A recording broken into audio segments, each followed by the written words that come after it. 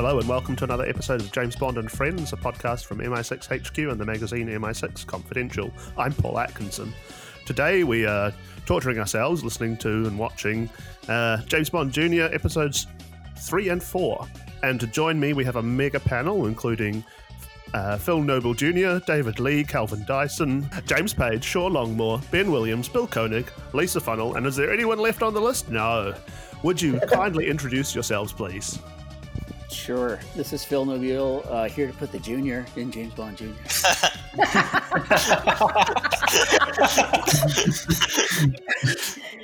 I don't like the sound of that. No, me too. I regretted that just coming out of my mouth. That sounds wrong. Oh gosh,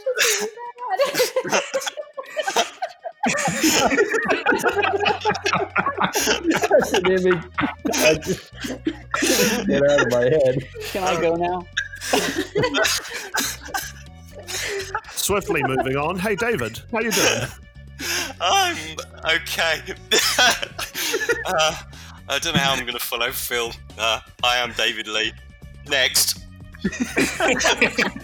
I'm Calvin Dyson, and I have a YouTube page under my name where I have looked at several James Bond Jr. episodes before, and I think I might be one of the few fans of the episode, well, one of the episodes that we're about to watch on this panel, but we'll see.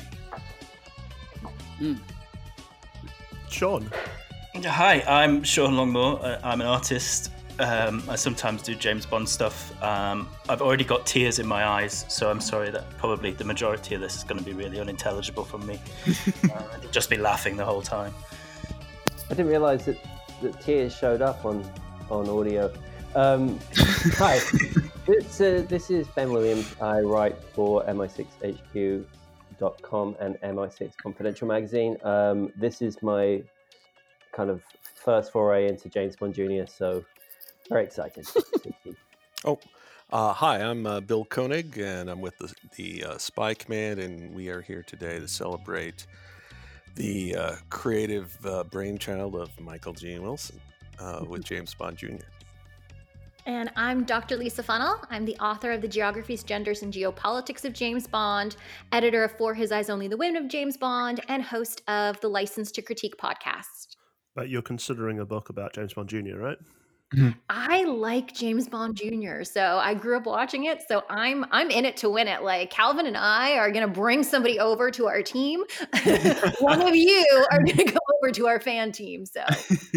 Well, you know, like Ben, I'm a James Bond Jr. novice, I have to admit. I mean, I've been doing this 15 years, and this is the first time I bothered to YouTube it.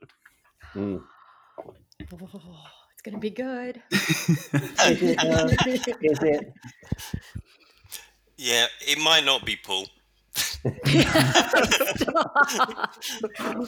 It'll be a good podcast. And lastly, we've got James Page from MI6 HQ. Say hello, James. Hello, and I'm very sorry, everybody. Some of us weren't on the last one. Do you guys need to catch us up on what's the plot? Previously on James Bond and Junior and Friends, we did cover the histories of the series and its broadcast and all that kind of stuff. We did cover all that in the first episode. So if you're joining us now, go back and listen to that one first and decide whether this is worth your time. Give me 20 minutes. The episodes are pretty self-contained. So they hadn't adopted that serialized format. No, this is the last gasp of however you want to call the self-contained episode format of television. All you need to know is that James Bond Jr. is James Bond's nephew, and he's at an English boarding school, and they go on trips, and he gets in adventures. That's kind of the very base setup. And all the people who are with him, there's IQ, who's the grandson of Q. There's Gordo Leiter, who's a surfer dude, but he's, I think, the son of Felix Leiter. So there's some connection to other James Bond figures, and some villains might pop in from the films. So this was James Bond's brother or sister that had a kid. Right. And named it after their brother. Oddjob traded in his butler outfit for a supervillain costume, but he still has his hat. How is your action figure, Lisa? Oh my gosh. I bought myself the James Bond Jr. Oddjob action figure. I have not opened it from its package because I didn't really want to do that, but it is sitting honestly right behind the books that I've written. So I'm like, it's in a very prized place. I was so excited to open that for myself that I bought for myself at Christmas. I have the same one, Lisa. We need to do some kind of like retweet thing where we like both pose with our James Bond Jr. figures. The next the next video live stream we do should be fun because you're just going to be showing off your action figures. I'm thinking right now both Lisa and Calvin are going to get a call of appreciation from Michael G. Wilson. Again, Michael G. Wilson is one of the developers of this series, so it's like 3 names, and he's number 1 on that list. Mm. Call me. Love to talk. Love to talk Bond. Do a reboot. So has everybody got the YouTubes lined up? Yeah. You should have a blue title screen from the old VHS. Yeah. All right. Paul, do you want to do the countdown on us? All right. Should we just go from 3? Does that sound good? Yeah, Sounds 15. Go from 15. 14. 13. From 25. 10. 9. 8. 3. 2. 1. Play. This beginning sequence is reminds me of The Rock when they go and steal the VX gas, which I think is entirely where they got they just stole it from James Bond Jr. I bet Michael Bay was a big James Bond Jr. fan.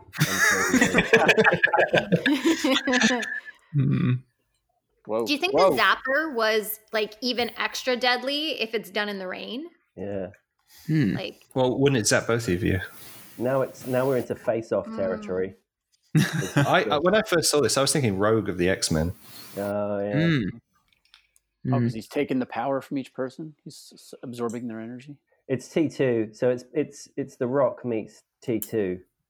So is this the pre-title sequence? Yes. Oh, great. and did this come out after Terminator 2? Because I mean, like this idea of like taking somebody else's identity. I mean, that's exactly. Actually, that idea has been kicking around in comic books for like 20 years. I mean, it's in Thunderbolt. Came out. When he opens the door and gets zapped by his... Right.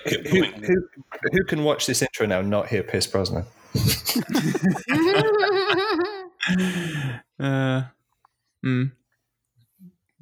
Sorry, it wasn't Rogue from X-Men. Who am I talking about? What's the character that steals people's... Mystique. That's what I was thinking of. Mystique. Yeah. Well, even before that, though, in the 60s, there was something called the Super Adaptoid.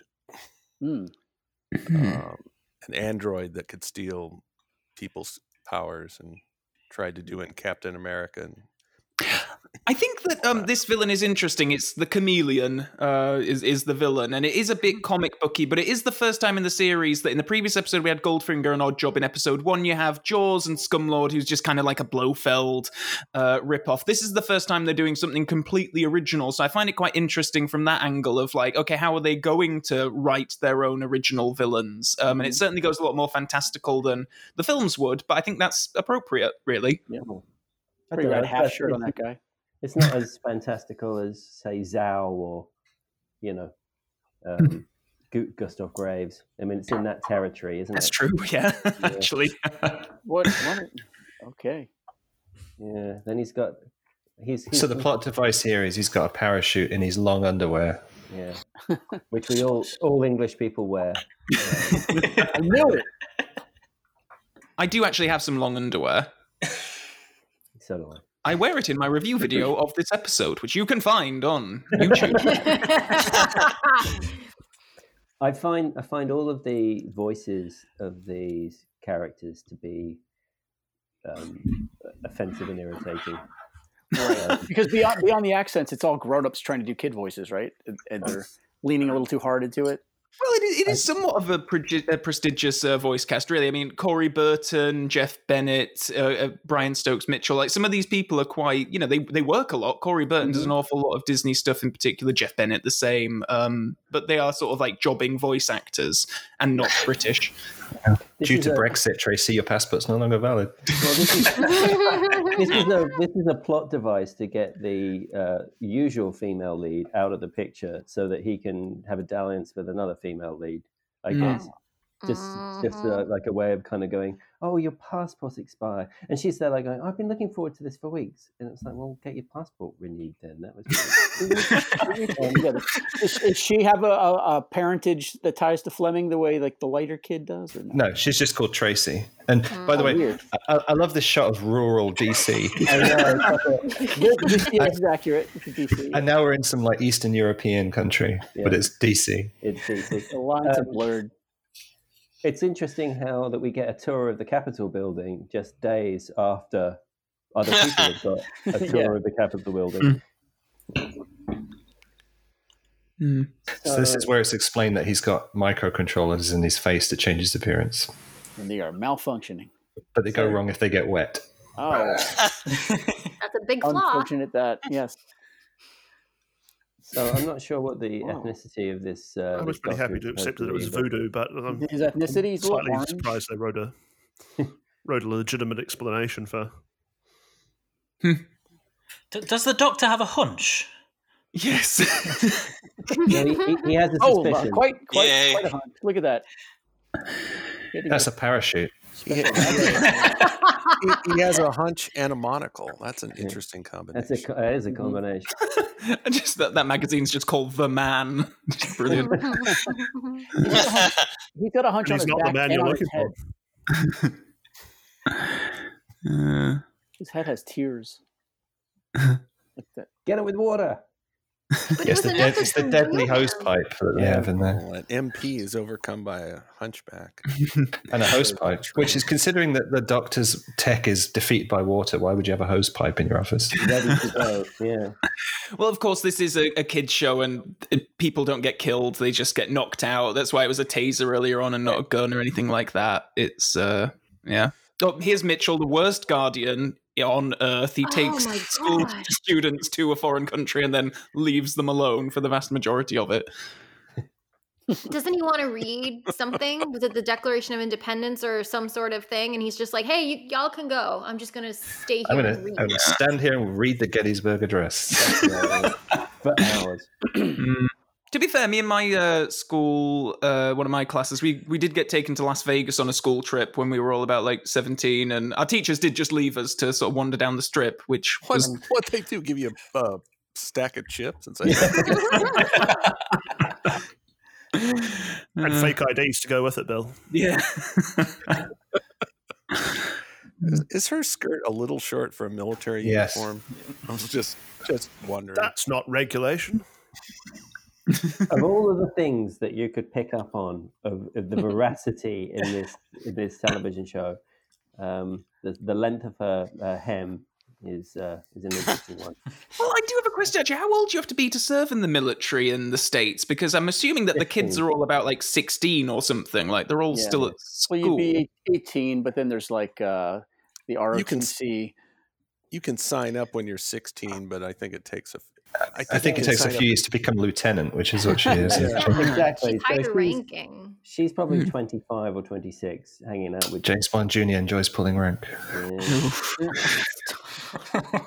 And here is where rioters will. So sorry, I'm just thinking back to the background. It makes it look like Washington is nothing but fields for until about the city limits. I think it's a little more built up than that. But it was undeveloped even back in '89. Yeah, I was going to say it is from a few years ago. So I think in 1991 there were still a lot more built up than that background, and more than 2 cars on the road as well. Yeah. And how is that Jeep safe? Nobody has seat belts. They're packing like half a dozen people into like the back of. Anyways, it's just what message does that send kids exactly? Yeah. In terms of lack of cars on the road, I mean, cartoons have done that for what kind of Jeep was it? Because like in 1968 there was a Batman cartoon, and apparently the Batmobile was like the only thing in the streets of Gotham City. Yeah. It's like no wonder Batman could get there so fast. There was no traffic. And nobody else is up in this tower either. They're the only tourists. Whoa!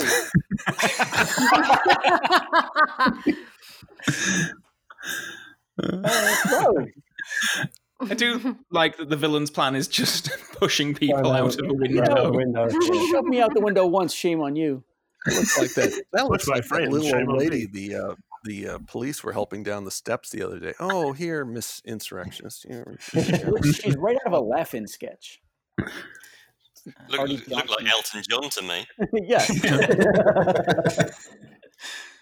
So, as a Brit, can I ask, does the Washington Monument actually have big windows like that? It's got 2 instead of 1, so they got that wrong as well. Like nobody bothered to look at a picture of it.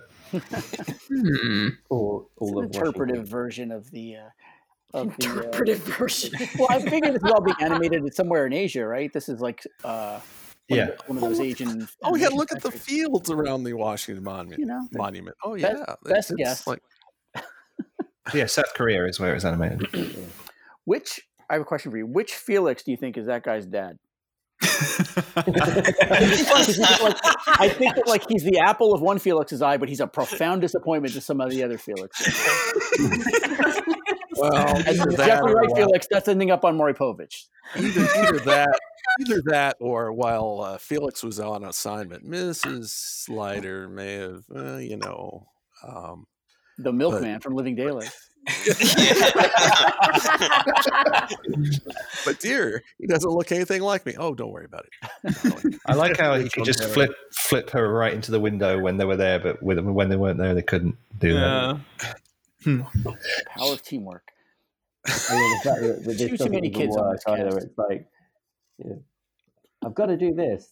Oh, did the lighter kid hit the steroids or at an early age? Yeah. I don't know. It's that recombinant bovine growth hormone. He wasn't, it was all that unorganic milk he was drinking as a kid.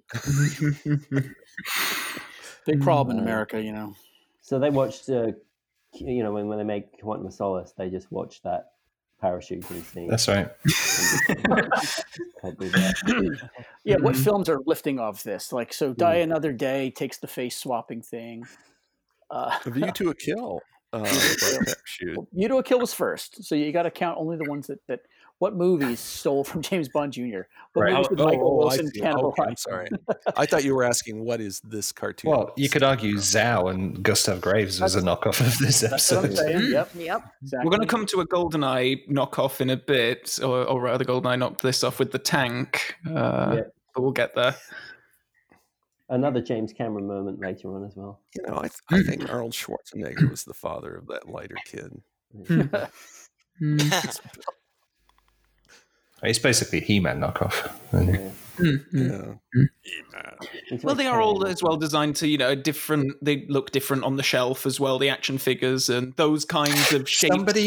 Toys do sell quite well. Somebody cemented in the Pentagon. Yeah, I noticed that too. And this is maybe from they had RoboCop? maybe with the merchandise. Maybe they had leftover He-Man action figures, and they were just rebranded as the lighter kid. There you go. Go. So, who's seen RoboCop? This looks like a 209. Yeah. What can possibly go wrong? But it's also like the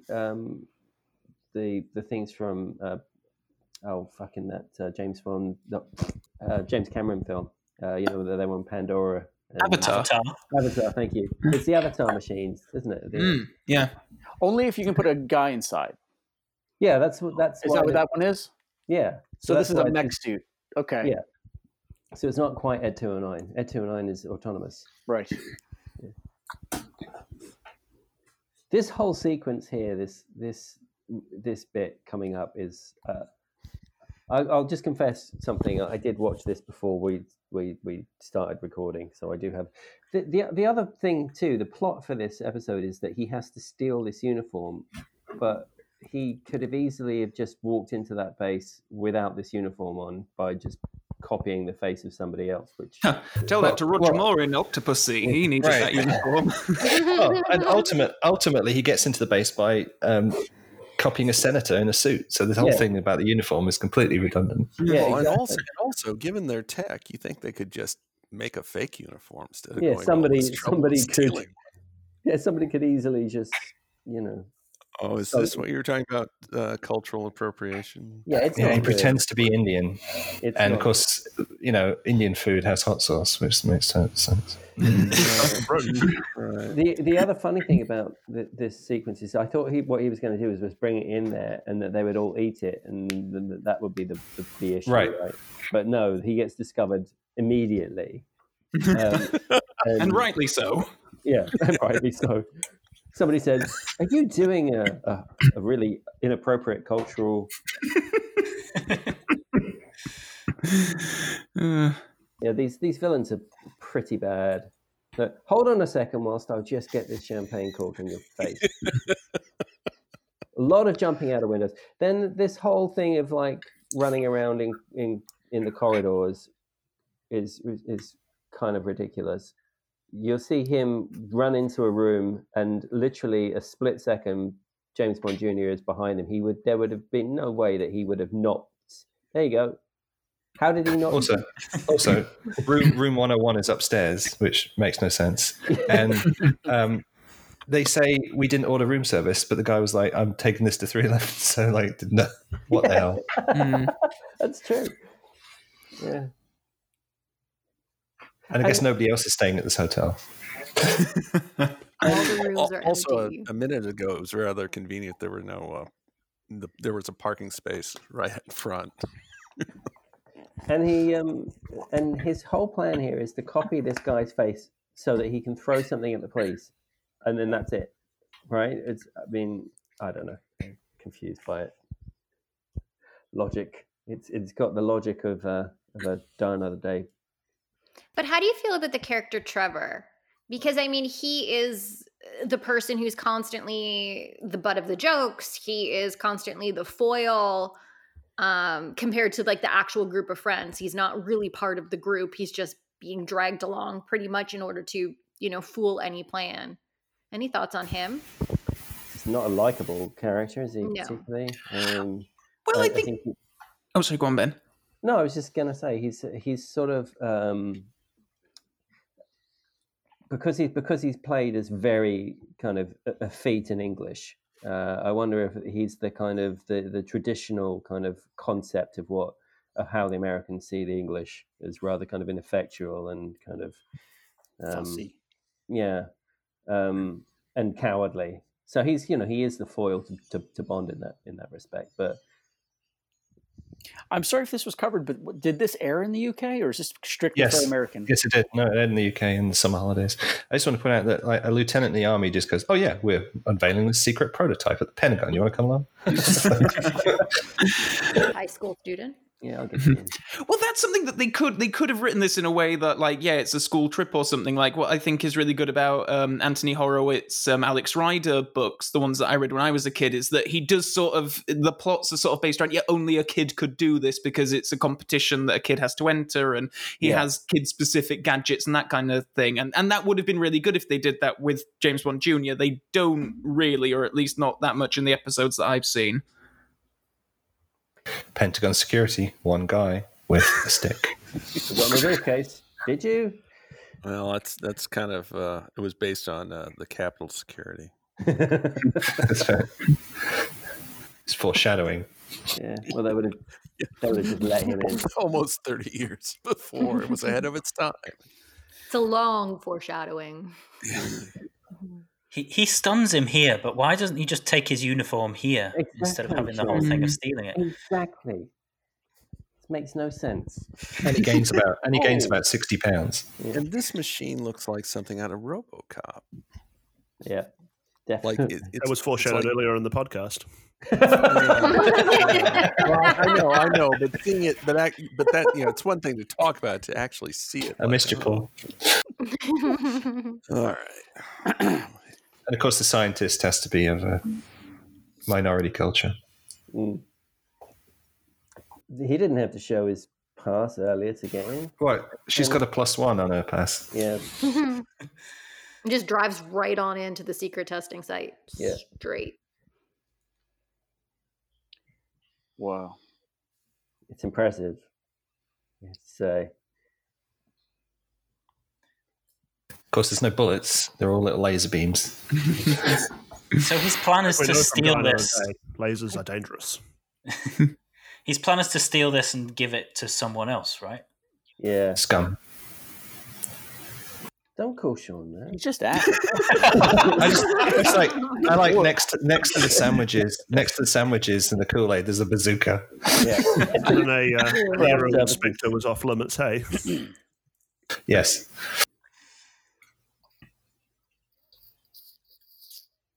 So he knows he's called the chameleon, even though they haven't discussed that bit yet. Yeah. I love that he just leaves her. Yeah. Whoa. This is like Aliens when she does the get away from him. He shuts her in. He shuts the door. Yeah. Mm. This is Newt under the floor with the queen alien. Because like he could kill her right there. I mean, like I get his plot about doing the whole GoldenEye thing here, but like she could have died. But he does politely put her down now. Yeah. Oh, well then. Well, they both know they're in a cartoon. They know the rules of engagement.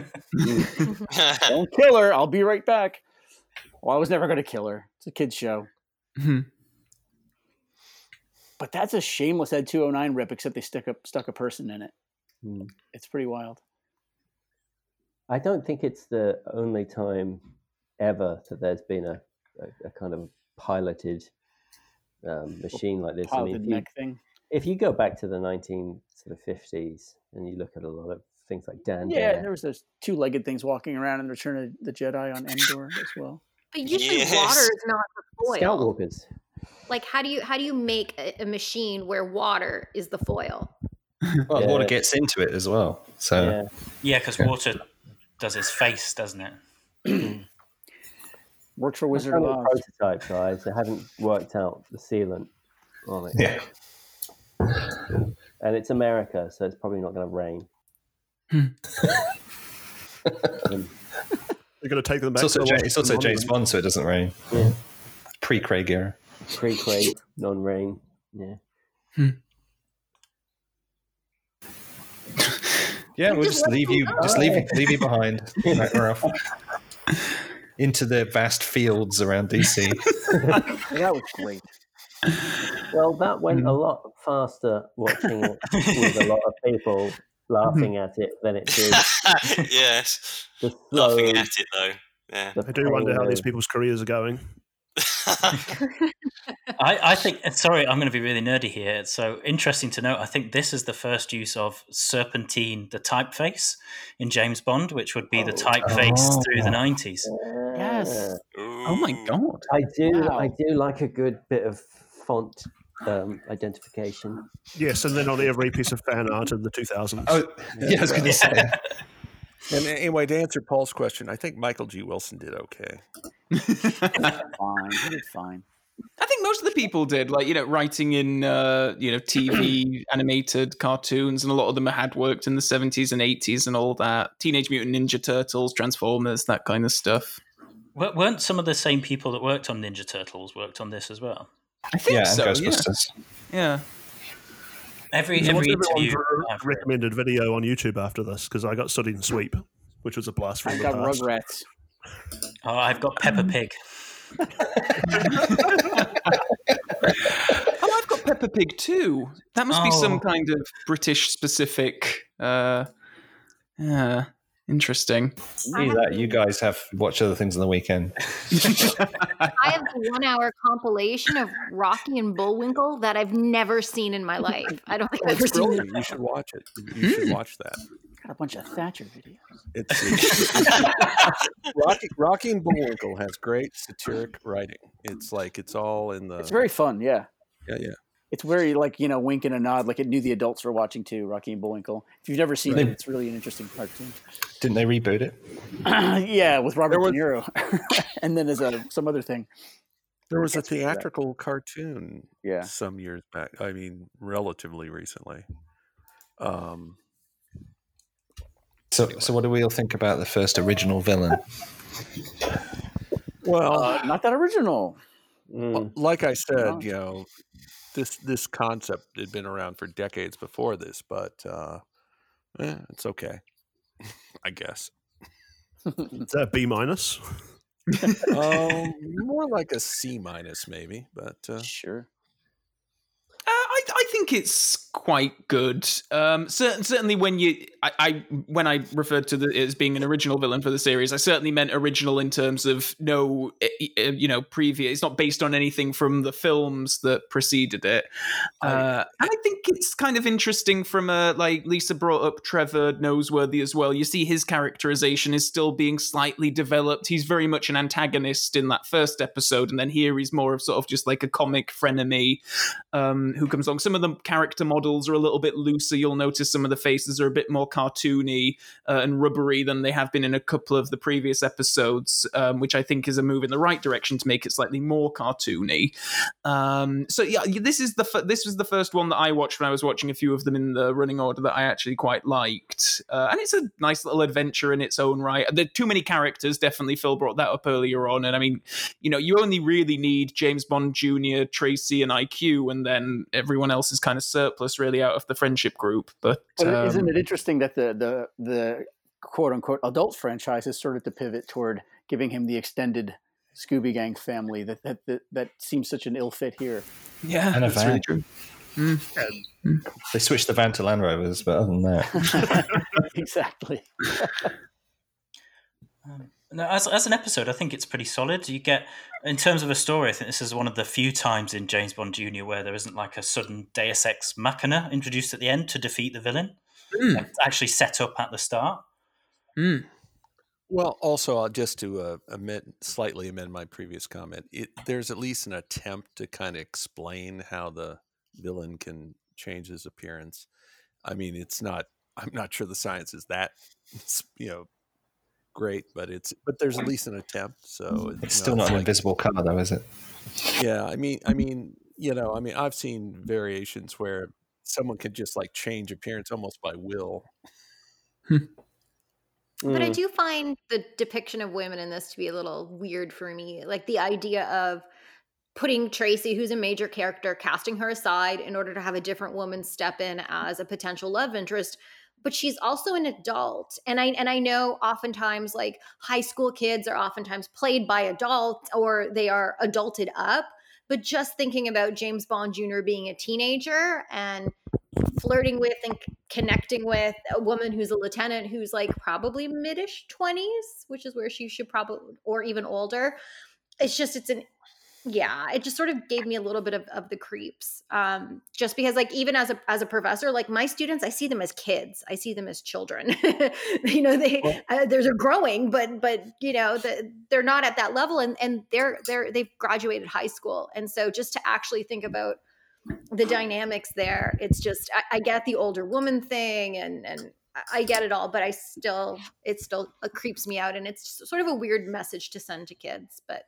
Well, and that's why I brought up the thing about the lieutenant's skirt, because first of all, it's not just short; it's very tight. It's like I don't think that's regulation. And knee high. So that's she has knee-high socks that almost look like knee-high boots, right? Like there is almost like a sexualization of her where her skirt should be down to her knees and it should not be skin tight. It should be sort of a straight cut. Yeah, instead of being a little bit sexualized. I find it quite interesting that you can talk about, excuse me, I find it interesting that you can talk about, the plot and whether the villain was any good and so on, because when I'm watching it, all I see is all this bad animation, and I don't get any sense of story or anything out of it. It's too far removed from anything approaching like reality for you. It's I don't know what it is. I mean, maybe it's just this year, but it's just I don't know. It's just this moving mess of color, and that's on the back of the Blu-ray, David. Moving mess. It's a moving mess of color. Michael Wilson. I think I understand what you're saying. There's no spark here for me the way there is in even my least favorite Bond film where you're being sold to sort of a fantasy reality of exotic locations and gadgetry and whatnot. It's just been all scrubbed clean and I'm not. I don't know that I would ever get invested in a cartoon aimed at kids at this point, but I don't feel any of the DNA of the franchise in here when I watch it. Yeah, because it could be Fred Bloggs Jr. It's nothing to do with James Bond. It's it's so weird for me.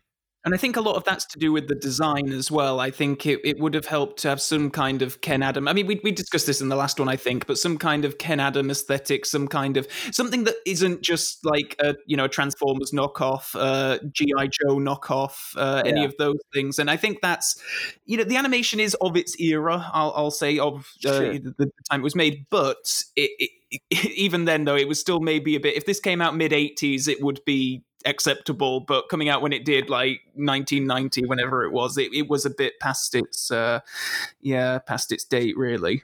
It's interesting. It does that thing that sort of the film franchise was doing a little bit earlier on, where it's trying to be like something else. So the animation, in a way, is trying to be like Teenage Mutant Ninja Turtles, G.I. Joe, and I think there are children's spy animation programs that came out later, sort of like Kim Possible or Totally Spies, that feel way more like James Bond and way more connected. Pinky in the Brain.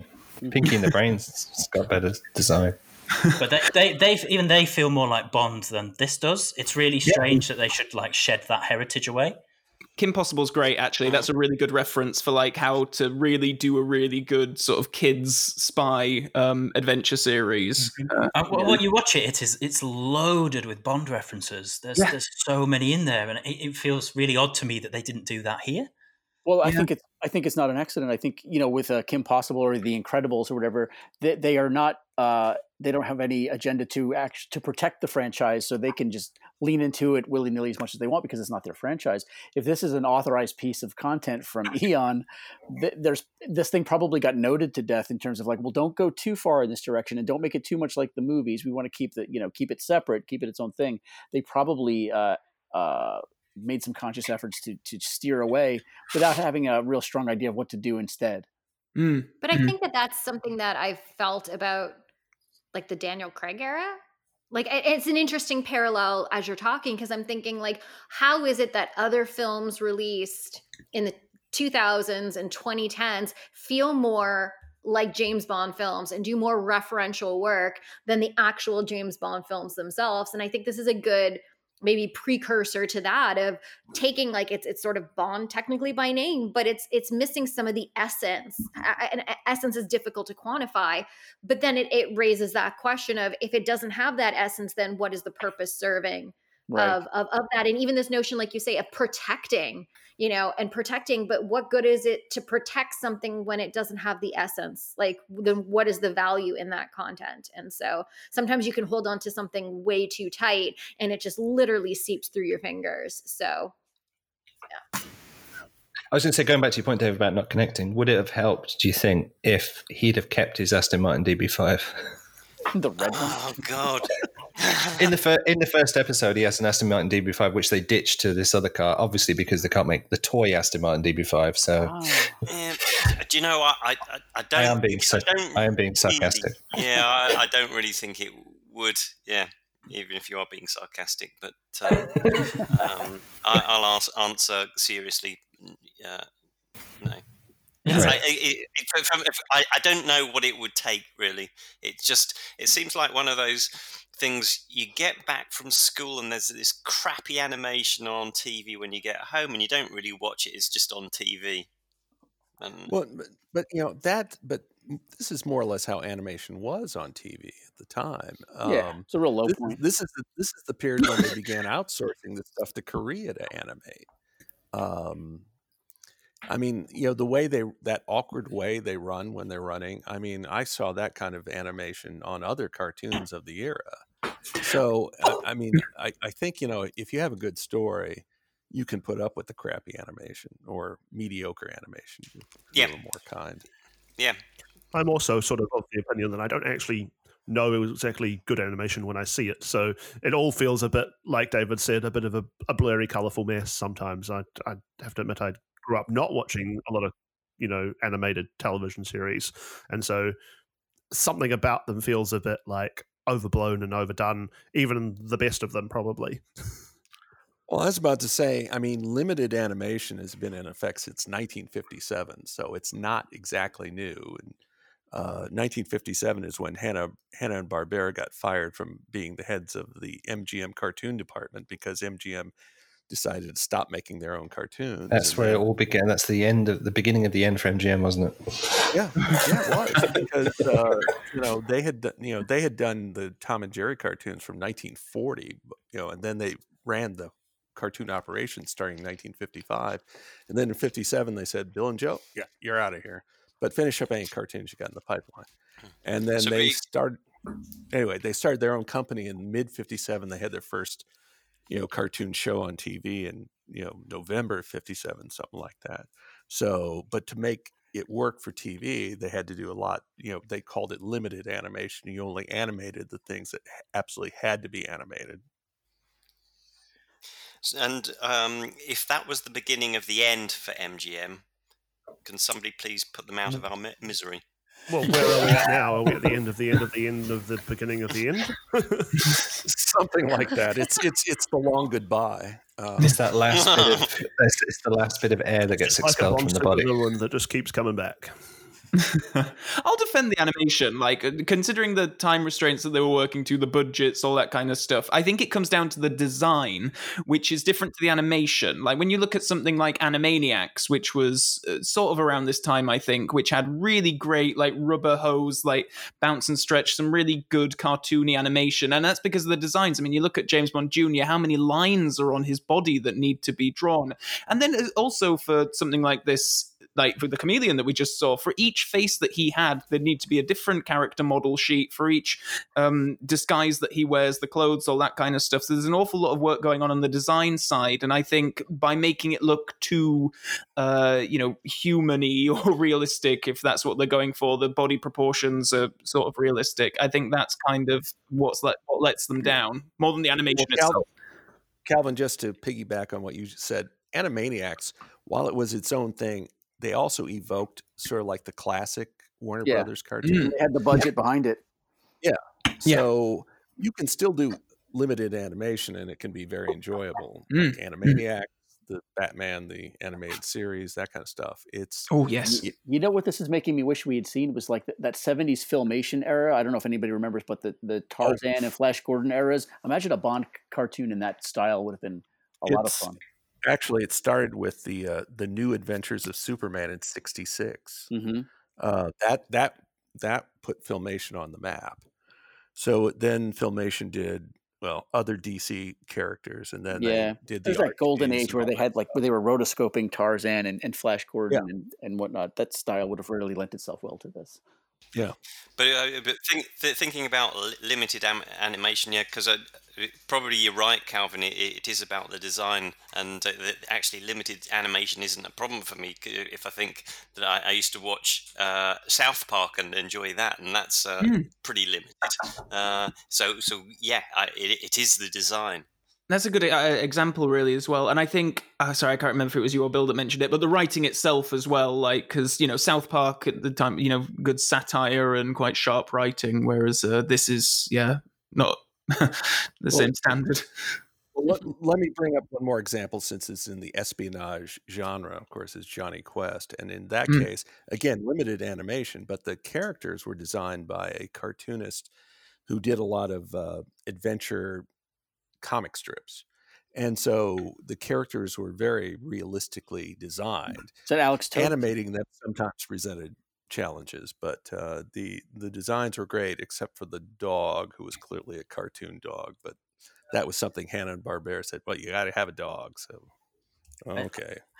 I think what you were saying about the animation is I was reading Mark Edlitz's new book, which touches on James Bond Jr. quite a lot, and in there he has an interview with the director.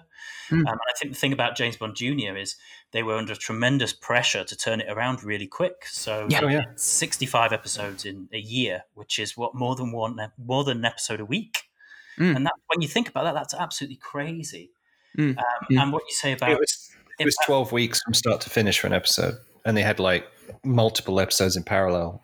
going through the production. It's insane. And what you say about the design is DIC, who worked on it, also worked on Inspector Gadget just before this. So a lot of that does translate over when you see it.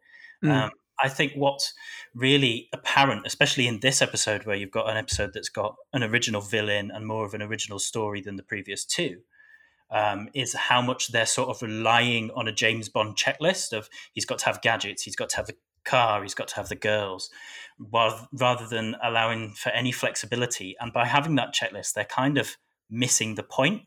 They're missing that heart and soul of what makes James Bond so entertaining. And not to mention that nobody had been to DC since the 19th century, by the looks of it. Well, I would have to imagine that again. That's for every background that you see, that someone has to design that, draw it. So I think that probably the directive from the start was to make backgrounds as kind of ambiguous as possible, so that perhaps they could be reused somewhere down the line. So whether it's some small town in South America or Washington DC or a European village or whatever, it has the same background. Stick it on. It's all just green, isn't it? Or some poor animator in Korea looked at his deadline and his paycheck and said, "You're getting Fields." Sean, you genuinely seem to have some affection for this show, and seeing as you and I haven't talked too much on this podcast so far, can you tell us where that sort of affection comes from? I'm not really sure, to be honest. I've not seen it all. I've just seen little bits and bobs I can remember. So I think I'm too young to have seen this on TV. So I'm sort of the generation after. I have a really strong affection for those shows like Kim Possible and Totally Spies. And when I look back at this, and when I found this as a kid, I found old VHSs. I used to have the books, and I can kind of think of it as like a sort of precursor to those in a way. It's almost like those shows, but not quite as refined. So I think that's where my love sort of comes from. I don't adore it, and I can see all its flaws, but I think there's some merit and there's some attempts. It's not just entirely a cheap cash-in. So do you think some of those sort of the spy homage comics, cartoons that came after this were sort of looking over their shoulder, or were they looking directly to the Bond franchise or the feature films, the live action films, to pick up on their ideas or to allude to? They were probably looking at the live action films. I just find it really interesting that they did it so much better when it's like people like Michael G. Wilson, the people from the actual films working on the very thing. I found that fascinating. Yeah, and they're not even trying to lean into the sound, whereas all these other animated things sort of lean into a John Barry noise, adjacent noise at least. There's another. Sorry to keep going on about Mark's book, but there's another interview in there with the composer, and he talks about how putting the theme together, they were really expecting something really big. They wanted a really James Bond theme, and it is very catchy, but also they were strictly told they couldn't do any copyright infringement, so they had to be really careful with what they did. Interesting. Don't infringe our copyright, but please write us a theme song. So we should edit in the James Bond chord at the end of the song. Just drop it in at the end. Yeah. Well, what they mean is their budget wasn't big enough to pay John Barry. Monty Norman. Monty Norman. Yeah, we could have got Monty. Yeah. I think Monty was available. Or John. There isn't enough money in the world to pay Monty Norman.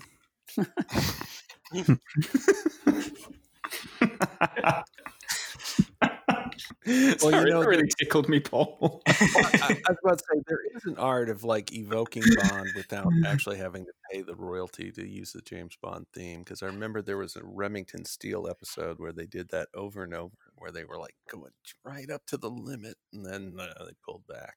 Right. And there was just an article about a Deep Space Nine episode that got an angry letter from someone about their sort of brushing up against the franchise. Yeah. Don't do this again. Arman Bashir, I think, is the episode. Right. Yeah. And that's interesting. That's what's interesting to me, because they don't have the same restriction here, right? It's the copyright holders making this cartoon, so they're making a choice to really steer clear in some ways. Doesn't it feel that way, or are there legalities to it that I'm not understanding? No. Well, in terms of the use of the James Bond theme, they're probably like they want to avoid paying the royalties, I suspect. Mm-hmm. a way of holding down the cost. But in terms of everything else, though, it should be kind of like you own the rights. So it's like, yeah. So it's a decision. Yeah. I think Phil's right. It is a decision. You've only got to look at something like The Incredibles, where they make a deliberate choice to kind of use the kind of Barry-esque bombastic kind of music score. Or hell, they actually use Majesty's Secret Service in the film. Right. Or at least the trailer. So they don't just lean in; they use it. Yeah. So when you've got a film that is leaning into the cues, so to speak, it does seem like a deliberate choice to kind of move away from it. And the set design. Yeah. Well, I think The Incredibles is kind of like the 60s Bond film that we kind of didn't get, in a sense. I think it's a natural progression from something like You Only Live Twice. Well, also Pixar, Disney probably had a little more money to play with, so it's like, if we have to pay Barry a royalty, fine. That's okay. It's not that much. Yeah. I mean, I guess I'm just saying that, like, it is a deliberate aesthetic decision to do it, which I think is disappointing in a way, because when you look at something like the video game From Russia with Love, where they kind of really lent into that sort of Ken Adam aesthetic, it could have really done something like that more, and I think it would have been different enough from the live action to separate it out, but it would have played into those kind of tropes that we associate with Bond, and that might have been more of an interesting world to explore. Okay, here's another question then. Could you think that there's a world in which there's a good version of James Bond Jr., the cartoon? It's a distant world. It's in the Gamma Quadrant. And it was so successful that they never brought back the film series. That's right. They went from TV to theatrical cartoons. Like, we don't have to worry about casting anymore. So, like, we're all laughing about this, but in about 7 years' time, I'll clip this, and as we're about to enjoy the first fully animated theatrical release of a James Bond film from the new owners.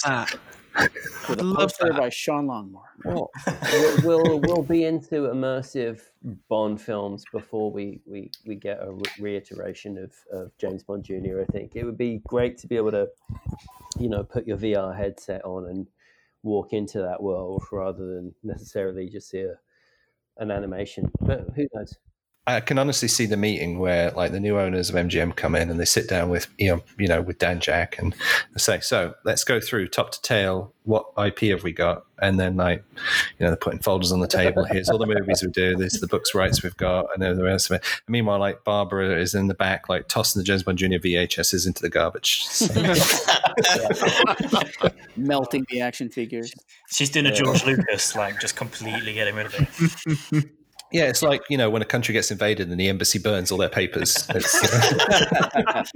Burns, shreds, destroys however they can.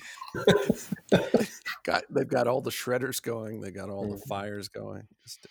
Do you guys think the fundamental flaw with it is the concept of James Bond Jr. himself? Is that the problem, in that it's automatically, as soon as you hear the name, you're like, oh, it's Diet James Bond? Again, I think it's just sort of that protective thing that it shows them not leaning into the aesthetics. They don't want to use the actual character because it would be tainted somehow. I think they think at the time they've come around on that with, of course, with the Young Bond novels and other. But again, though, that was Ian Fleming Publications, not Eon. Oh, fair enough. Okay. Yeah. So Ian Fleming Publications decided to take that route with the Young Bond novels, but Eon's going, no way. Can I offer an alternative perspective? Like, as somebody who grew up with this, I actually don't see a problem with the James Bond Jr. concept. I mean, you're a kid, you're however many years old. It's like, cool, it's James Bond's nephew. I love the idea of having a spin-off that has some of the elements, and it's somebody who's sort of close to my age when I was a child, being able to go and do some action and adventure the same way that Special Agent Oso does it for kids in the Disney network. I feel as though I just don't see it as, maybe we're coming to it as adults, but as a children's show, I never really saw it as being problematic in that way. I never really had difficulty that the music didn't line up or that the imagery was a little bit basic in terms of like the scenery. I just thought it was a good, fun, action-oriented show that even though the animation was a little bit behind its time, it reminded me of like He-Man. So I never really had an issue. And I don't know if Calvin feels that way growing up watching it or not. And you don't have to agree with me here, but like, I guess it's coming from a place of nostalgia. Like, I just didn't think it was an issue in the early 90s. It was something James Bond-ish that we were getting at a time when there was a complete drought of James Bond. And maybe doing it later on, maybe we've learned a lot, and rebooting it in some ways could have maybe more Bond-esque elements in it. But I don't have any qualms. Like I can critique the gender, and we can talk a lot about, especially in the next one, race and ethnicity and depictions. And there's issues for me representationally, but in terms of like the actual form and function, I can still watch it and enjoy it and not be like, Lisa, having difficulty with it. I don't think it was meant to be like this. Yeah, it wasn't aimed at 50-year-old men. Are you kidding? But Lisa, I don't know your origin story enough to know. So were you already a fan of the films when you found this cartoon, or not so much? It's very difficult to say. I mean, I was watching James Bond films as a kid, and I was talking with my parents today about this podcast, and my dad's like, he still hasn't watched James Bond Jr. He's like, when did it come out? How come I didn't see it? Where were you? And I'm like, I don't know. It was Saturday or Sunday morning cartoons. Like, why would you be watching because he was about 50 at the time. Yeah, like you're a grown adult. Podcasts weren't invented yet. Yeah, your kids go off into a different room, and we got to, we were watching X-Men, and we were watching, whatever was on. So for me, I mean, it was just James Bond Jr. I don't know how old I would have been at this point in time, like a 10-year-old, making the connections between like the film franchise. Like, I don't think I was at that level. And as an adult, for me, this is just something I watched as a child, and I kind of squeal with delight at its absurdity. That's how I connect with it. It's the same with the young Bond novels for me. Realistically, if you think about it, well, Bond was a school kid, and he did some bad stuff at school, and he got his ass kicked and so on, and he got detentions and had to do his homework, and that was it. He went on holiday once a year overseas, probably because of his background, went skiing and all that kind of stuff. But he didn't get into all this kind of well, I read one of the young Bonds, but I can't remember exactly what happened with eels, genetically modified eels and stuff like that. If you're an adult Bond fan thinking about Bond's childhood, it wasn't that. But if you are a kid and you know about this James Bond because your parents are into Bond, then yeah, sure, that's exciting. So I do understand the appeal.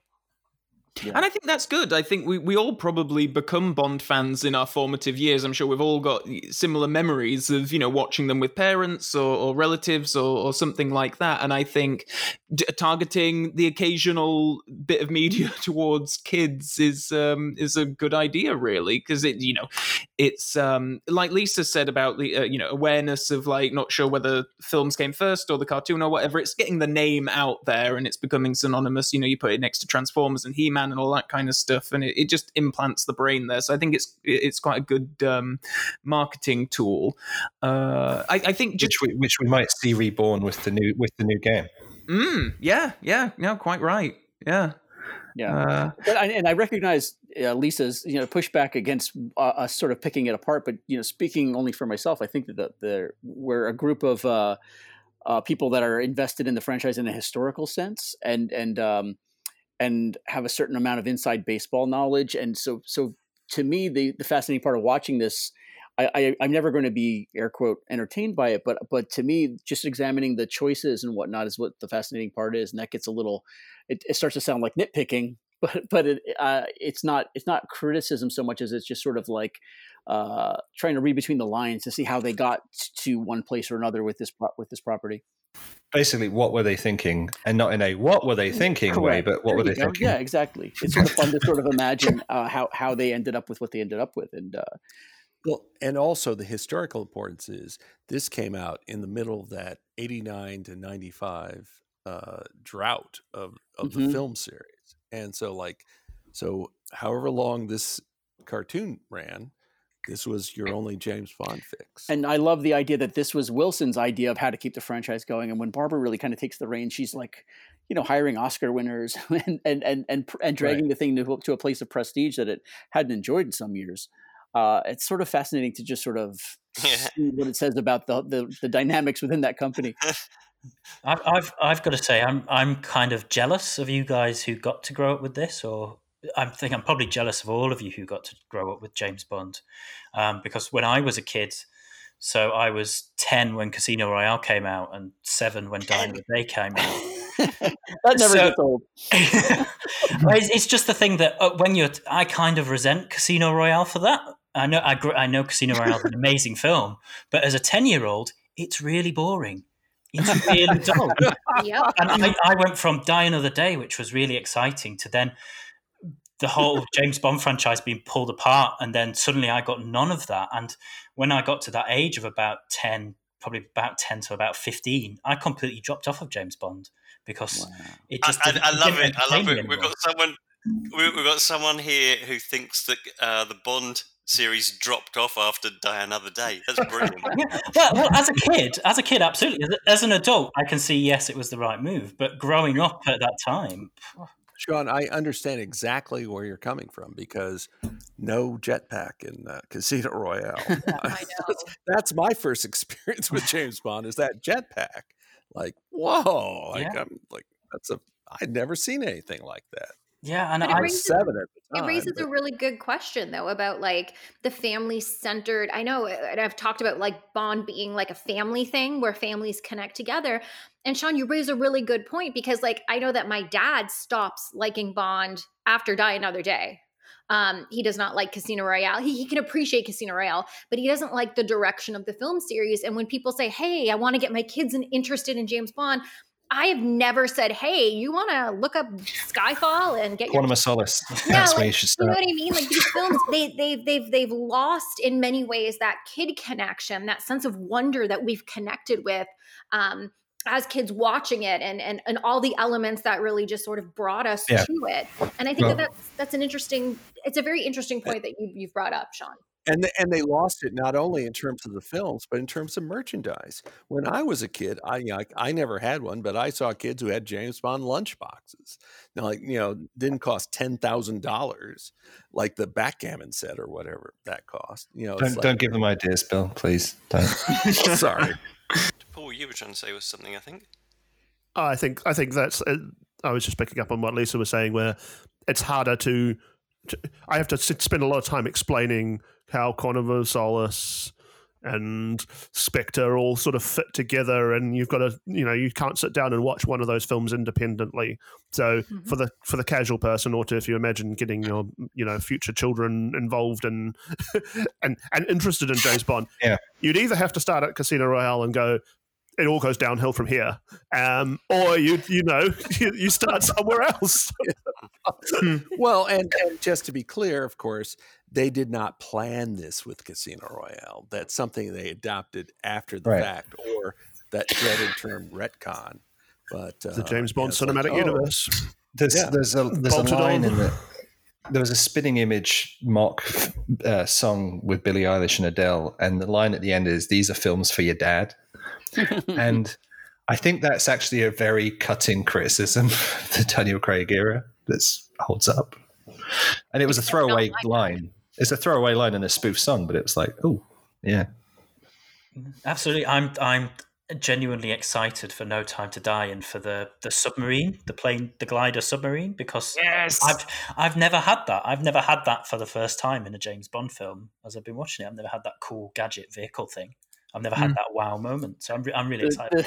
The dashboard defibrillator didn't wow you when you were 10 years old? I was like 11, 12 years old, something like that, when Die Another Day came out, and that is the perfect age to experience that film in the cinema. It was great going with my 12-year-old friends. We had a great time. Nice. How did you feel about the Halle Berry scene? I think we giggled through it all. As a bunch of 12-year-olds in the cinema. Yeah, no, we really annoyed grown-ups around us, I think, by just being awkward about such scenes and giggling. Yeah. Wait, okay. Oh, I'm sorry. Like, so what did you youngins say? Like, I got the thrust of it. Like, did you repeat those kinds of lines over and over? Was it the best dialogue you've ever heard? Didn't they have like my text sound? I got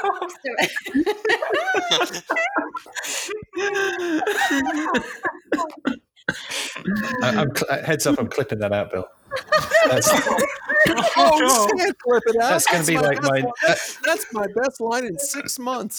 No, what I mean is like I'm clipping that out and saving it off separately. So when I get an email alert, it's going to go. Okay, I'm sorry.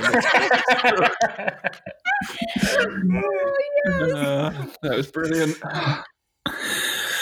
Should we do the next one? Yeah. Why not? We managed to talk twice the length of the episode about the episode. Almost 3 times. It's like 20 minutes. Other podcasts take 4 hours to discuss a 2-minute trailer, so I think we're all right. Oh my gosh. Okay. All right. Who's got episode 4 open? I have. Yep. I do. So the version we're watching, the first couple of seconds won't have sound, just as a heads up, which should be on mute anyway. But we do have captions. So. Oh, look at that! Are they auto-generated captions? They are, aren't they? Yes. Yeah, it's going to be a lot of fun. Brilliant. It's not going to make that much sense. Okay, 3, 2, 1, play. Kai. It's nice to see Egypt isn't full of fields. Oh, they still wear fezzes. Oh, They really keep the sun off.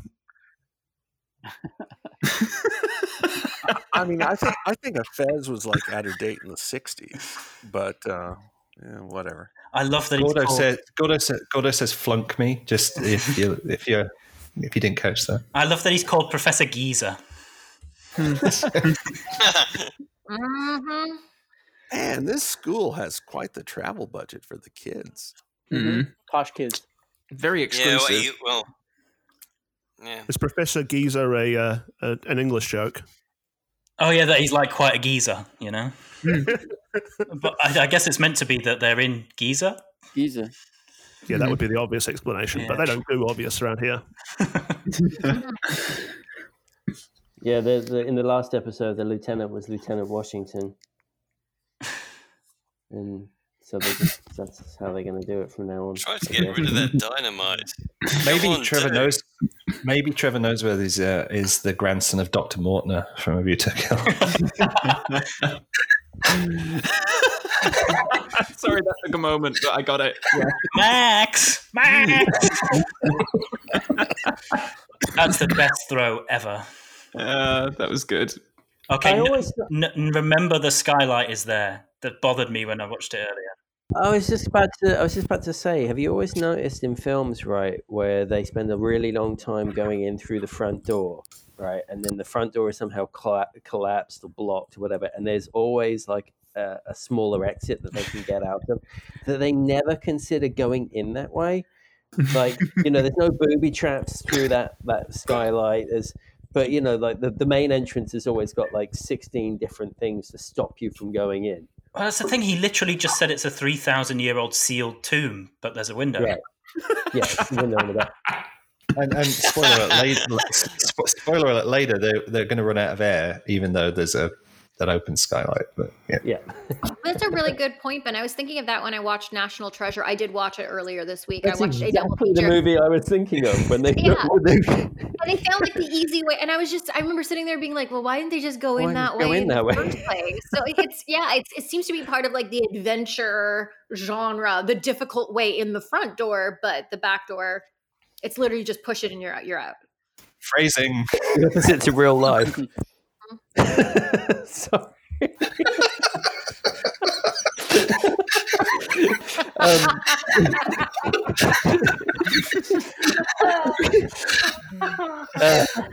This is a kid's show, right? You've earned my place on the panel just there. But yeah, no, it is something that I really noticed as a kind of a part of the adventure genre is always this kind of lucky escape. You see it in Raiders as well, when he just pushes that block of stone out, and he's just like, oh, and we're outside again now, so we're fine. And they could have gone in that way; they wouldn't have been. Anyway, so we're going to be introduced to another new villain, Pharaoh Firo, which James Bond Jr. already knows about prior to this episode. Just like the Chameleon, right? There's a lot of villains. Oh, Major babe alert! Oh dear. I kind of wish I'd done my homework on this and watched it prior to recording. You do? Yeah. I think Leiter is what they call a fuckboy on the internet.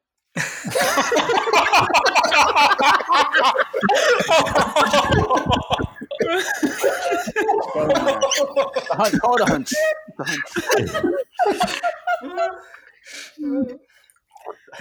Brilliant.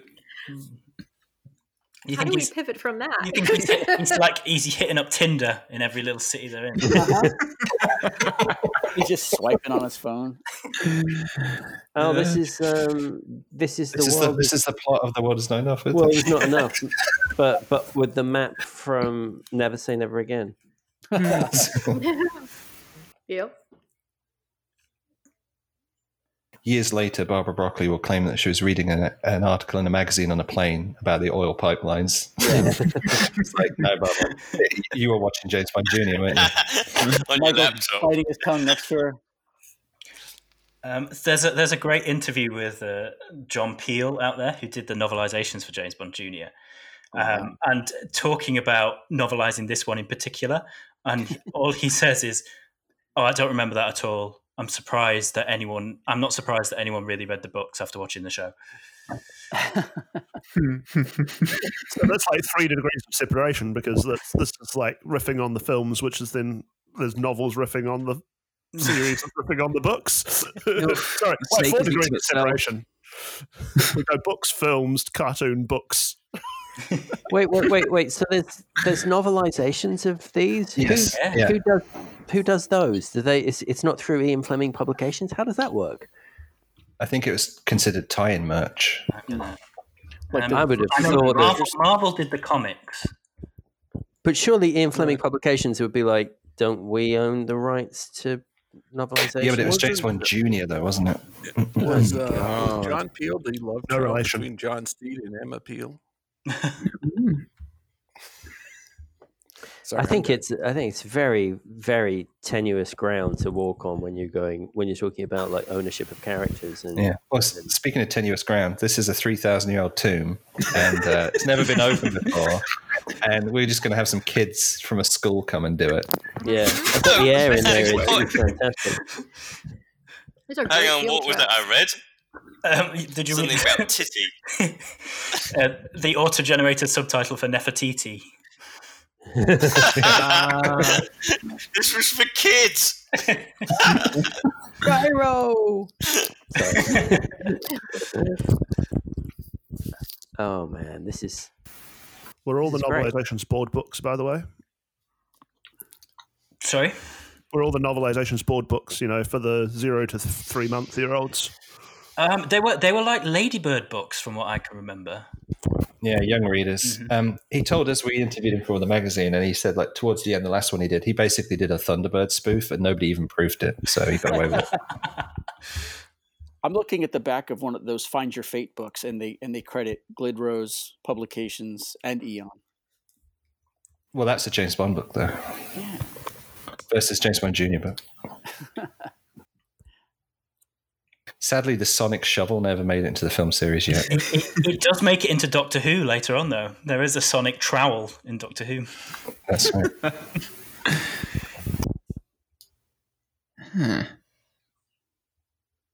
I don't understand why he doesn't just shut it off. I don't understand why he gets no shit for this at all. You took it one step further. Nobody dies.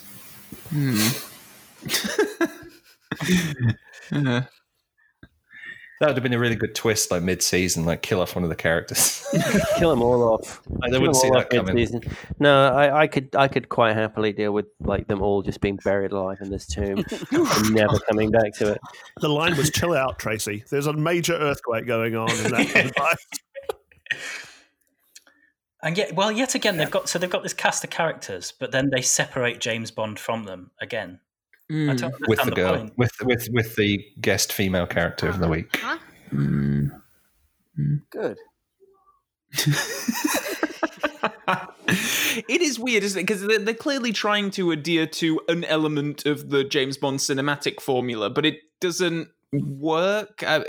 It's kind of what I can't remember who touched upon it in our last discussion before we watched this, but about, they're trying. It's a watered down element that in every adventure there's going to be a new female who he has a little crush on or something, and it also doesn't work because Tracy's like his permanent girlfriend kind of thing. It's really strange, but yeah, the cast is definitely much larger than it needs to be. It's interesting. They do the exact same thing at the end of Spectre. That's exactly what happens. Yeah, it's true. But so the pharaoh's called Hip Hooray. But I was just thinking in On Her Majesty's Secret Service with Tracy, Bond's a bit like that with her as well, though. That's true. Yeah. But this was coming out of the 80s. Surely he'd be monogamous then, of all times.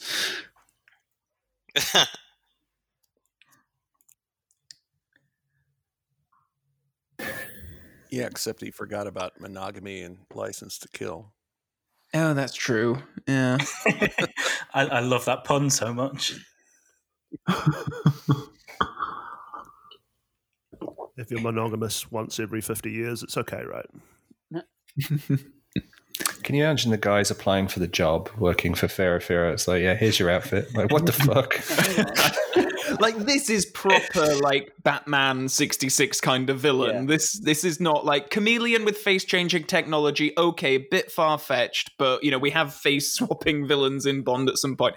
I can't imagine they'll ever go this far down that route. Did you realise that on this podcast, Calvin, we have an unfortunate habit of predicting the future very accurately? So, in fact, you say that, Calvin, and I actually prefer this style of villain to somebody who's explained, and I hate it when they do, all the young Bond and stuff like that, or to try and explain why people are motivated to do what they do, especially with things like Batman, in fact, because it's like Batman should just be Batman. I don't need to know how and why he became Batman, because being Batman is absurd. So just if you accept the absurd, you accept the absurd. You don't need to explain it. And so if this is the same kind of absurdity, don't explain it. It just is. It's fine. So I'm actually more okay with this episode than I was with the previous one. So what you? They're sealed into a tomb here with no light, but he's got a solar power calculator. It's got a window. It's got a window. Just in terms of this production, okay, somebody on the staff of this cartoon must have read Fantastic Four comic books as a kid, because the villain is designed to look like a villain called Rama Tut. Like from issue number 23, something like that, of the Fantastic Four. It's like drawn, like clearly influenced by Jack Kirby. It's like, no, this is like, that's the fastest moving mummy I've ever seen. I was just thinking that I know we touched upon Batman the Animated Series in the last episode, but just something that was really cool and revolutionary about that series is that they did the backgrounds on dark paper instead of white paper, which is why it was like really moody and noiry. And here, because they're in like underground and locations and stuff, I wonder if they did the same thing for this particular episode, because I think it actually looks an awful lot nicer than the previous episodes we've looked at. Paul, do you have many mummies in New Zealand? I mean, he doesn't want to tell us. Fess up. You know, if you're judging how fast mummies move, are New Zealand mummies slower than Egyptian mummies? I mean, we have vampires and whatnot, so you know, I wouldn't be surprised. You've seen that documentary, What We Do in the Shadows, right? How big is this vehicle that they're in? Because it looks like a factory in the inside. How big's the diamond on the front? It's like a Snowpiercer type situation. Trained. I like how he has to knock himself off camera because that would be too violent.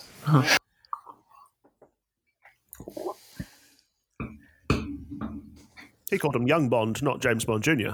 He doesn't really know. When James Bond knows the name of all the villains, surely the villains can get his title right. He introduces himself as James Bond as well, without the Junior in this episode. He's been watching the films and he's trying to give himself an ego boost. What is that snake doing? Yeah. Driving. You know what? I'm surprised there wasn't an episode where James Bond shows up and tells Junior, I'm not really your uncle, I'm really your father. What? Because they did that with Shaft in the most recent Shaft movie. It's like, it was revealed, no, Richard Roundtree, why have you been telling Richard Roundtree says to Samuel Jackson Jr., I know you were telling him I was your uncle, but you know I'm your father. Why? You know, just like, of course he was. Damn. And I was really looking forward to watching that later, Bill. No, you weren't. I know you weren't. You've had 2 years. You had 2 years. Like, spoilers. Never mind. So for those actually watching along with this, Nerdler, I pulled the German version of this, and they had extra scenes of the oil coming to get them, which they cut out the US version. Because it's apparently too violent, too jeopard.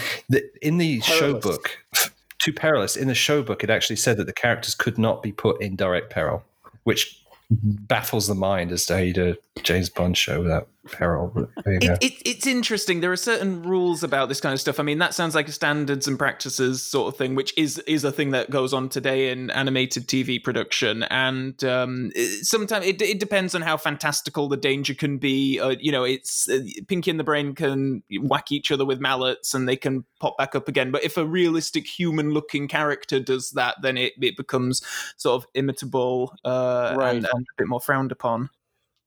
So did they put themselves in a corner by trying to make it realistic then?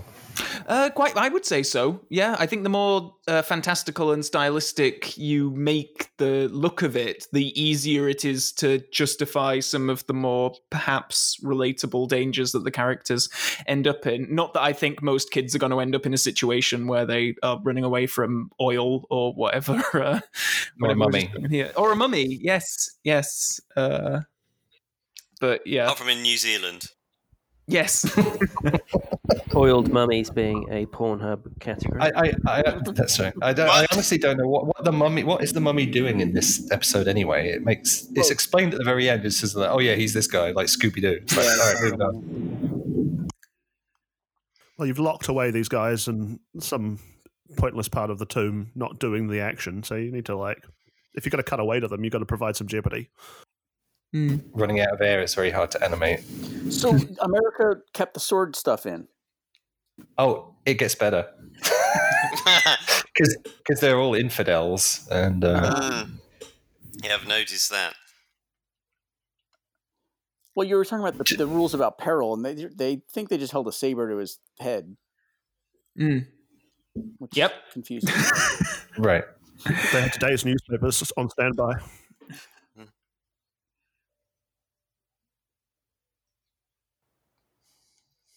Wow. May 1,000 camels spit on you or something. It's like...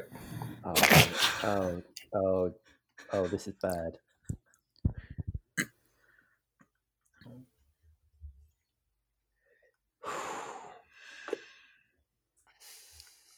For those not watching, we're watching a long dialogue sequence with a very stereotyped sheikh with camels in a tent, and he's also got sports cars, which is another diner that they kind of knock, isn't it? Later, you want the treasures of the West.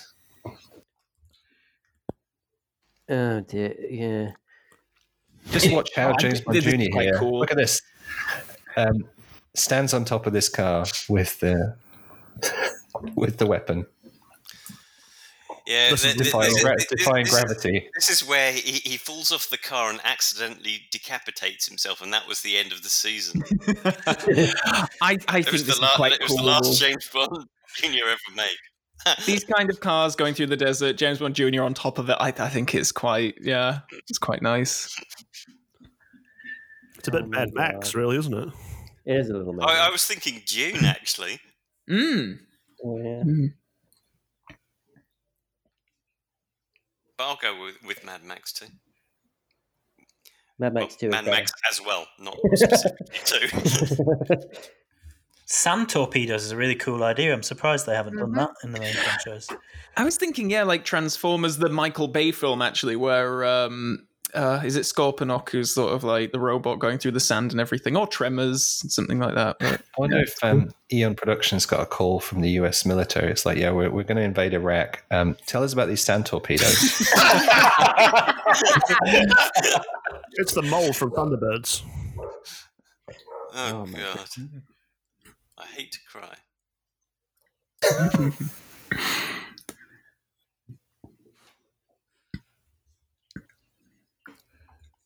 So everything he's got is Egyptian themed except for the laser blaster. It's an Egyptian laser blaster.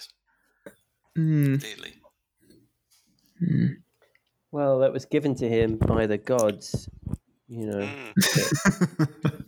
came down and built the pyramids for them. Sorry, that was, a slight tongue-in-cheek thing, but I hope nobody took that seriously. I don't believe that that's the case. Keep clarifying. He does, listeners. He does. He's playing tennis. He's completely mad. Batshit crazy. Batshit Ben, always going on about his flat Earth. And he can't walk too far from his house because he doesn't want to walk off the edge of the earth. Yeah. It's a real danger. I don't understand why more like, jeez. This is very much if it wasn't for you pesky kids.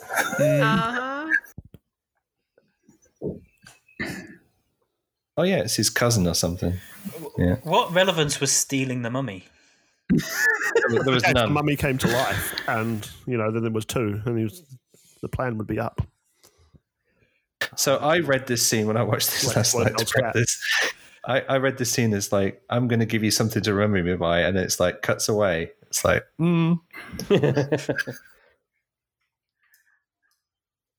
Meanwhile, Tracy's down below. And then she disappears. The license to kill. The roles are reversed, admittedly, but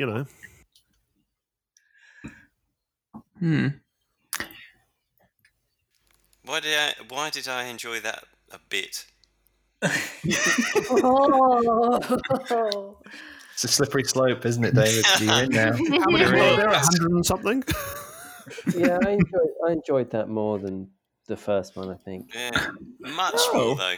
The same thing happened with the other watch along we did though. I preferred the second one we watched to the first one. So maybe you need to watch one to get into the right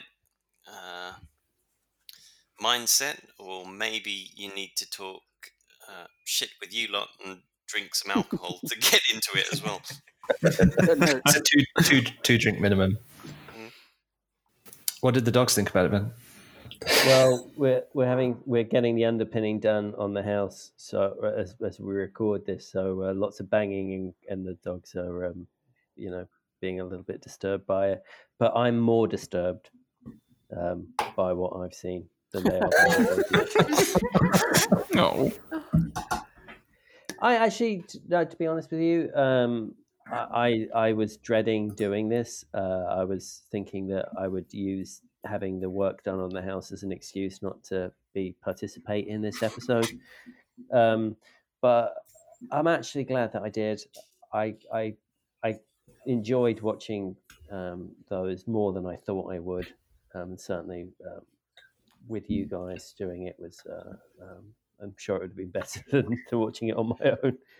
So some points I thought of when I watched this last night was the whole plot is that Scum needs money, right? That's why they're going to disrupt the oil supply.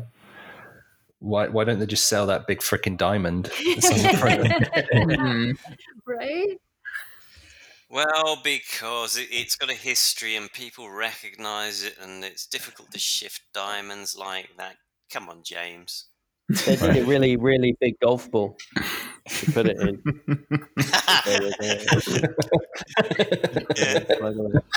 It would take some special. It would take some special person to smuggle that in the film. Yeah. Hang on. This is where you can cross it with Octopussy, and you can have the traveling circus and put it up an elephant's ass. Just to be clear, I love elephants. I'm not advocating for that. Save the elephant. Yes, you are. You know you are. Really love elephants. David likes elephants. He doesn't like circuses. Couldn't Mrs. Whistler just get a really big Bible to put it in? Mrs. Whistler, another James Bond spinoff streaming series. Yeah. Quite a leap. Mrs. Whistler's tour of the Amsterdam River. I was going to say it's The Life Aquatic with Mrs. Whistler. How she managed to fake her own death and continue running A primary elementary school in South Africa. Well, yeah. Thanks to the Thunderball rebreather. Yeah, I think you're probably right. Was she managed to get one of those from the Royal Navy after they contacted Eon about it? Exactly that. Yeah, I think it must have slipped out of Bond's pocket and. Yeah. No, the Royal Navy gave up on it, but Mrs. Whistler figured out how to make it work. Yeah, using a couple of SodaStream siphon things. Exactly what they are as well. Yeah, they're just glued together. I think that would be an interesting thing. She could be like a Miss Marple solving her. What if she comes back as like a ghost solving her own death? Like, to be fair, she knows Hopkirk. You know what you could do? You could like run that scene from Diamonds Are Forever, and then like the ghostly. She's standing on the side next to Wyndham Kid. Bond doesn't realize where he got the inspiration about the. You could put a like CGI through the rest of the film, like when he gets into the elevator, she can go, "Watch out!" So I found on eBay a copy of the book which was renamed Sandblast and not whatever this episode was, Shifting Sands, and it was by Penguin Books. Published by Eon Productions. The use of M and James Bond Senior is by agreement with Glidrose Publications. So they had a deal. They had a deal. Yeah. Okay. All right. Does that mean M must pop up in the book somewhere? Yeah. Or the series. Somewhere in the series. Oh, there's a new copy going for £293 on Amazon. That's a good buy, right? Well, I'm going to retire then because I got a box of these.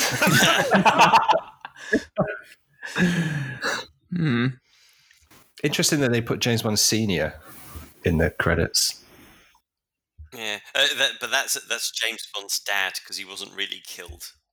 So Andrew Bond is there with Monique Delacroix, and they're talking baby names. And if it's a boy, James, and if it's a girl, James. If it's more than one boy, James. Seriously, George Foreman has like 5 sons, all named George. Like, yeah. I don't see anything wrong with that at all. It's fine. Doesn't cause any problems whatsoever. He's licensed to grill. Oh, dear. Oh, dear. So those of you that were on the last, on that note, can you tell me, was this a worthwhile experience, or are episodes 1 and 2 the way to go? Well, in terms of the recording, I thought it was definitely worthwhile. Had a lot of fun. Yeah. I'm excited for 5 and 6. Yeah. Yeah. I'm not excited about episodes 5 and 6, but I'm enjoying talking about them. There are a lot of people who are fans of James Bond Jr. And so when I said that we were recording an episode, a lot of them said, I grew up watching it. And so I think there's going to be people who are going to be interested in hearing what we have to say. So for that reason, I think it's a really worthwhile activity. Define a lot. Wow. A lot is relative. No, Lisa, that's fine. Don't let them pick at you, because again, it's all out there and it's all worth discussing. Agreed. I totally agree with Lisa. I think there are quite a few people who have fond memories of this, even if it's not like high art such as David touched on earlier on, but it's still something that some people grew up with and some people are very fond of. And I think it's nice actually that it is a part of the series, and for Bond fans who enjoy the historical aspect of the series, as we touched on earlier on, it's interesting. And for people who liked the series when it first went out, it's interesting. So hopefully someone gets something out of these discussions around it. And I work in animation, so I find it endlessly fascinating from that aspect as well. I love it. Well, and as I said earlier, this is not necessarily my cup of tea, but it's out there and it has historic importance in terms of the Bond franchise. Again, it was like the only way you could get your James Bond fix between 89 and 95. And except for the novel, except for the Gardner series. Right. Well, and that's the books. I mean, in terms of something you could watch visually. Just to really continue from what Calvin was saying, that basically I hate these. I've got to say. But the but is important. If they had caught me at the right age, I would have watched them. And they are the gateway drug into the Bond films. So I would have watched them if I'd been the right age when they were around. No question. Question. I was completely obsessed with Bond from 8 years on, and so James Bond Jr., no problem. But I'm 55 and I'm looking backward. If you're a kid watching these, you've only got forwards to look. So it's fine from that point of view. So So anybody who is a fan and doesn't like what we're saying should also, I think, recognize how we're looking at it. We're not looking at it the same way as you are. Well, and I was also going to say, when you were a kid in the 60s, 70s, and 80s, there was a way to get into James Bond. In the first half of the 90s, this was it. Mm-hmm. Kids weren't going to read the Gardner books because you generally read the books when you were older. So yeah, it's something that should be noted. It's like, if you don't like it, you don't like it. That's fine, but it should not be dismissed out of hand. Like, well, that's not really James Bond. Well, yes, it is. In a backdoor sort of way, maybe, but it is. So there you go. Backdoor. All for cultural curiosity, right? When I was a kid, my big franchise was Planet of the Apes, and there was a animated series that makes this thing look like a Walt Disney production. It redefined limited animation, but I ate it up because it was just more Planet of the Apes. I was excited, and it was a slog. I try watching them today; it's impossible. They're on Hulu, but it's that thing. What struck that little part of your brain when you were 12 years old and stuck? It's interesting though. If you compare similar sort of big franchises that have had animated series alongside it, like if you look at, say, Droids and some of the other Star Wars ones, plus you look at the Star Trek animated series, they all kind of fall in fairly well within those universes. They're considered canonical, and when you watch them, especially if you watch the Star Trek one, it's not dissimilar to watching a live action Star Trek episode. Well, in fact, they did sequels to original Star Trek episodes. They had a sequel to the Tribbles episode. They had, I think they had a sequel to Harry Mudd. There were 2 episodes with Harry Mudd, and they did one with the cartoon, with the original actors doing the voices. Yeah, this is what I'm kind of sort of driving at, is that there is this, this real connection to those animations, like particularly with Star Trek, which you feel put them very much with the live action content, alongside it. Whereas with James Bond Jr., I really feel like it's a very separate entity and a very separate universe that is being created by it. And that, I think that juxtaposition is quite jarring at times. And what do you think makes it a separate universe, Ben? Well, I think we sort of touched on it earlier. I think that just paying like lip service to kind of other characters isn't enough to create a world. I think you need to, you can't just go, this is Q's cousin, or this is, you need to have something a little bit more substantial and concrete to tie it to that world. And I don't even think that they are particularly good stand-ins for the adults that they are representing.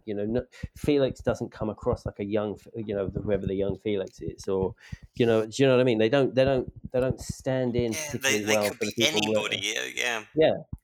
And this is the thing that David sort of said earlier. It's like literally they could be anybody. They don't connect to the characters that they are kind of aping, and so there isn't that sense of familiarity, and there isn't a sense of familiarity in their environments, and in terms of kind of narrative and plot, it does lean more into the kind of fantastical elements of Bond. So I think there are some tie-ins to some of those more kind of crazy Bond films, particularly what came after this show, in fact.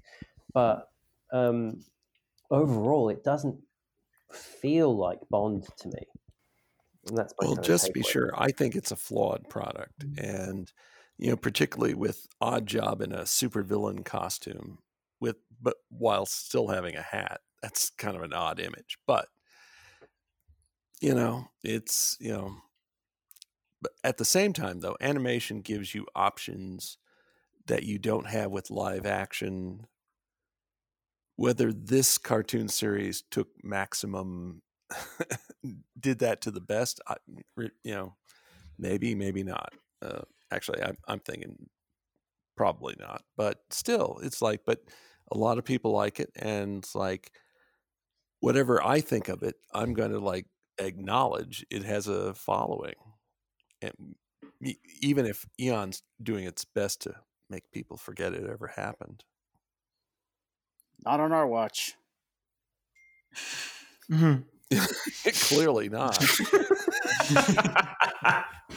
Keep the flame alive.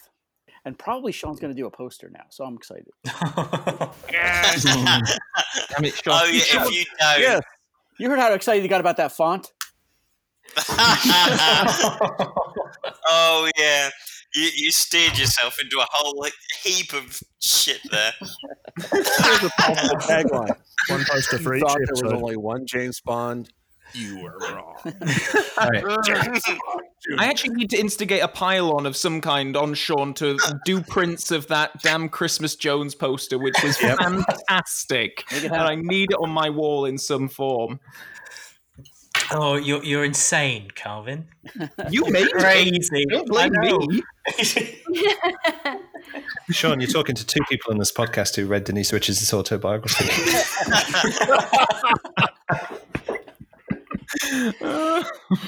And one who once he heard what she said in that, like, felt really sorry for her. Like, yeah, I did.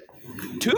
I felt sorry for her too. What did she say? Well, you guys read that excerpt, and it's like, oh, I haven't read it, but like, I feel really sorry for her now. Yeah, I felt sorry for her as well. I think she's great. Anyway, that's another subject. Right. I always, every time I come on these podcasts, I come away with a big to-do list. Oh, Calvin does too. We keep coming up with these shit video ideas for him. I still blame the Dolly Braces video on you, James. I still comment on that fucking video. Okay. You should do a video on Dolly's braces. Then I did, and now... No. Well, I think you should do the next episode of James Bond Jr., your review, Calvin. And like you said in the earlier reviews, you were going to do all 65. So oof. I think you should finish them all. And then then I'll give you a Christmas Jones poster. Oh, deal. Okay, good.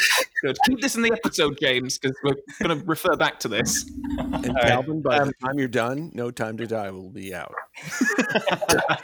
Bill, I admire your optimism, Bill. In 2025, we'll see. I'm a happy, optimistic person. What can I say? James, you really could. You did a countdown on Instagram once that really fucked over. Twice. I read it twice and I gave up. I left Instagram. So to tease the next watch along, episode 5, Plunder Down Under, features original villain Walker DePlank. Yes. And,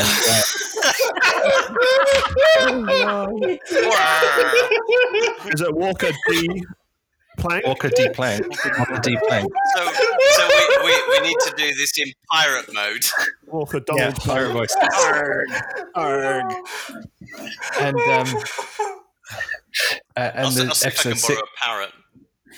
Episode 6. Make a difference from the dogs, right? Episode 6 has a very troublesome Dr. No. Oh, yes. Oh. Which is full on Fu Manchu. As if a Canadian pretending to be Chinese wasn't problematic enough. So, in other words, it's a faithful adaptation of the novel.